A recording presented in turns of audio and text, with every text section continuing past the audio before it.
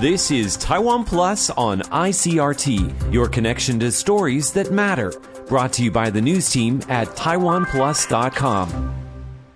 Welcome to Taiwan Plus News. I'm Betty Chen. A cluster of COVID-19 infections at Taiwan Taoyuan International Airport is now known to have spread to the community. The government has confirmed 4 new local cases. Among them are members of a local karaoke club with no history of travel to the airport. Our reporter Sandy Chi has the details.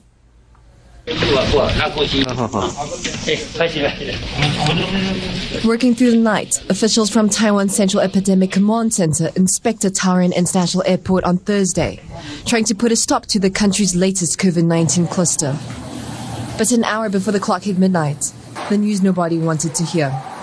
4 new local cases linked to the airport, including a family member, a security guard, and 2 members of a local karaoke club with no apparent connection to the airport. The virus was likely to have been transmitted within the singing group by a cleaner who was later confirmed as part of the airport cluster. With infections now spreading to the community, Taoyuan Mayor Zheng Wen-can outlined the measures to bring the situation under control. Mass testing is ongoing of 391 airport security staff and around 800 members of the karaoke club, plus their immediate families. And 7 new testing sites have been set up throughout Taoyuan at locations visited by confirmed cases. In Taipei, a 4th cluster infection was reported at a quarantine hotel. The 2 cases had been staying in neighboring rooms and have been confirmed to be infected with the highly contagious Omicron variant. With multiple Omicron cases reported in Taiwan over the past week, concerns have been raised about a potential rise in local infections as overseas Taiwanese return home for the Lunar New Year holiday. But the government is confident that the nation's health system can handle it, and they are getting prepared. And on Friday, the CECC said that it will lower waiting time for a booster shot from 5 months to 3 months. To date, more than 80% of Taiwan's population have received 1 shot of a COVID-19 vaccine, and around 70% are fully vaccinated. Less than 1% have received a booster shot. Damon Lin and Sandy Chi for Taiwan Plus. Taiwan's army is wrapping up a 3-day exercise with a focus on urban warfare. As the country ramps up its combat readiness, Taiwan's military is looking towards science and technology to help prepare its armed forces. By combining traditional physical training and modern combat drills, the army is looking to create a new breed of athlete soldiers. Jaime Okan reports. In seconds, this building is overrun by Taiwanese armed forces. Troops here are engaging in an urban warfare exercise. Mock-up streets like this are designed to give them a sense of what it would be like to fight in a city. The military is using cutting-edge technology and urban combat situations to prepare the next generation of soldiers. This exercise uses sensors and lasers to simulate a real invasion scenario. Soldiers wear body armor covered in sensors, and the weapons they are using are fitted with a special laser. When a soldier is tagged by the laser, they must fall to the ground and are out of the exercise. Taiwan is looking for innovative ways to prepare its soldiers as China continues its pressure campaign against the country. This week, the military opened a new sports science promotion center. Its task is to improve the physical fitness and endurance of its personnel. The Army says it wants to use science and technology to create athlete soldiers and demonstrate their ability to defend the homeland. Chris Ma and Jaime Okan for Taiwan Plus. Independent lawmaker Freddie Lim is rallying support ahead of a vote that will decide his political fate.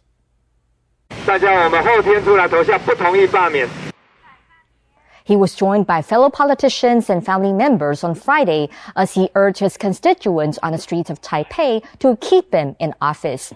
The heavy metal band frontman faces a recall vote on Sunday in Wanhua and Zhongzheng districts in the capital Taipei's 5th constituency. It was instigated by opponents of the ruling DPP-aligned legislator who criticized his response to last summer's COVID-19 outbreak. They collected signatures from 10% of the district's electorate to prompt the recall. President Tsai Ing-wen on Thursday appeared with Lim at a temple in his constituency, saying he had served the district citizens and the national government well. Taiwan is looking to impose tougher penalties for drunk driving after a spate of alcohol-fueled traffic incidents. The Justice Ministry has said it will review punishments after the Transport Ministry pushed for greater penalties for offenders. It follows a drunk driver colliding with a family of 4 in the southern city of Kaohsiung late last month, killing 1 and injuring 3. The Transport Ministry has proposed fitting alcohol locks to the cars of people with DUI convictions who wish to regain their license. At present, drunk drivers can be sentenced to up to 2 years in jail or up to 10 years in incidents causing death. Seasonal northeasterly winds and high humidity have brought the first snow of 2022 to mountains in central Taiwan. Peaks at altitudes of over 3,000 meters, including Taiwan's highest mountain, Yushan or Jade Mountain, and Hehuanshan, were among those to record snowfall.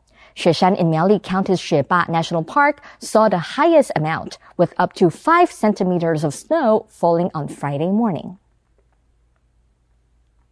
There's a special goose with extraordinary skills in western Taiwan.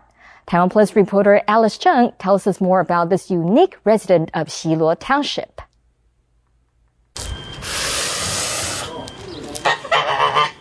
Calling a warning and packing a stranger's shoes. This goose, named Abui, meaning chubby, lives in Yunlin's Guangxing village. It knows how to weed the garden and cares for the family it lives with.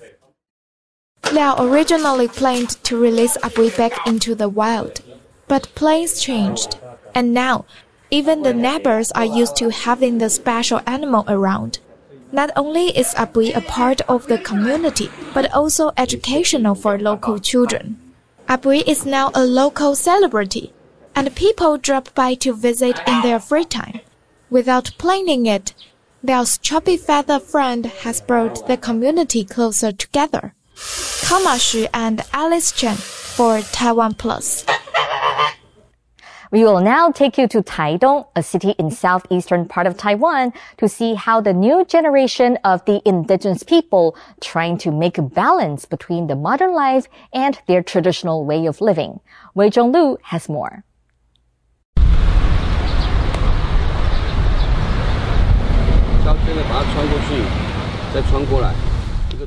For 47-year-old Mi Zhu, teaching people how to turn a fallen leaf into a useful everyday item is a mission.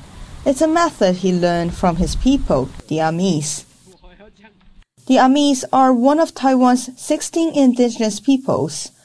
Altogether, they number just over 500,000, making up less than 3% of the island's population. Some 80,000 of them live in Taidong, which has the biggest proportion of indigenous people of any Taiwanese city. Mi Zhu left his community to find work, but after years in a big city, he returned to Taidong homesick. It made him realize how important his roots were. Not longer after returning home, Mi Zhu and some of his Amis friends set up a business to introduce others to their culture through leisure activities and food. Elements of Amis culture are everywhere in Wuhai's restaurant. She's from another Amis village along Taiwan's southeast coast, but she didn't open this restaurant just to serve traditional food. One of the people she works with is Awus. He's the first in the village to breed white jade snails, a source of protein in Amis cuisine. They give visitors a guided tour of the snail farm and a lesson on how bringing food to the table can bring the family together. Many indigenous people had to move to the cities to find work, but now they are looking to earn a living closer to home. A form that is more suitable to our modernized world now. That doesn't mean we're changing it or create a new culture. No, it's to find a way to survive, but also to find a way to balance our traditional life and our modern life. Modern life has made it difficult for Taiwan's indigenous people to identify their own culture from the mainstream. But now young people are seeking to express their identity and preserve their culture by establishing a new lifestyle based on traditional spirit. Wei Zhonglu for Taiwan Plus. Thanks for watching Taiwan Plus News. I'm Betty Chen. For more stories from Taiwan and around the world, please download Taiwan Plus app. Stay safe and see you next time.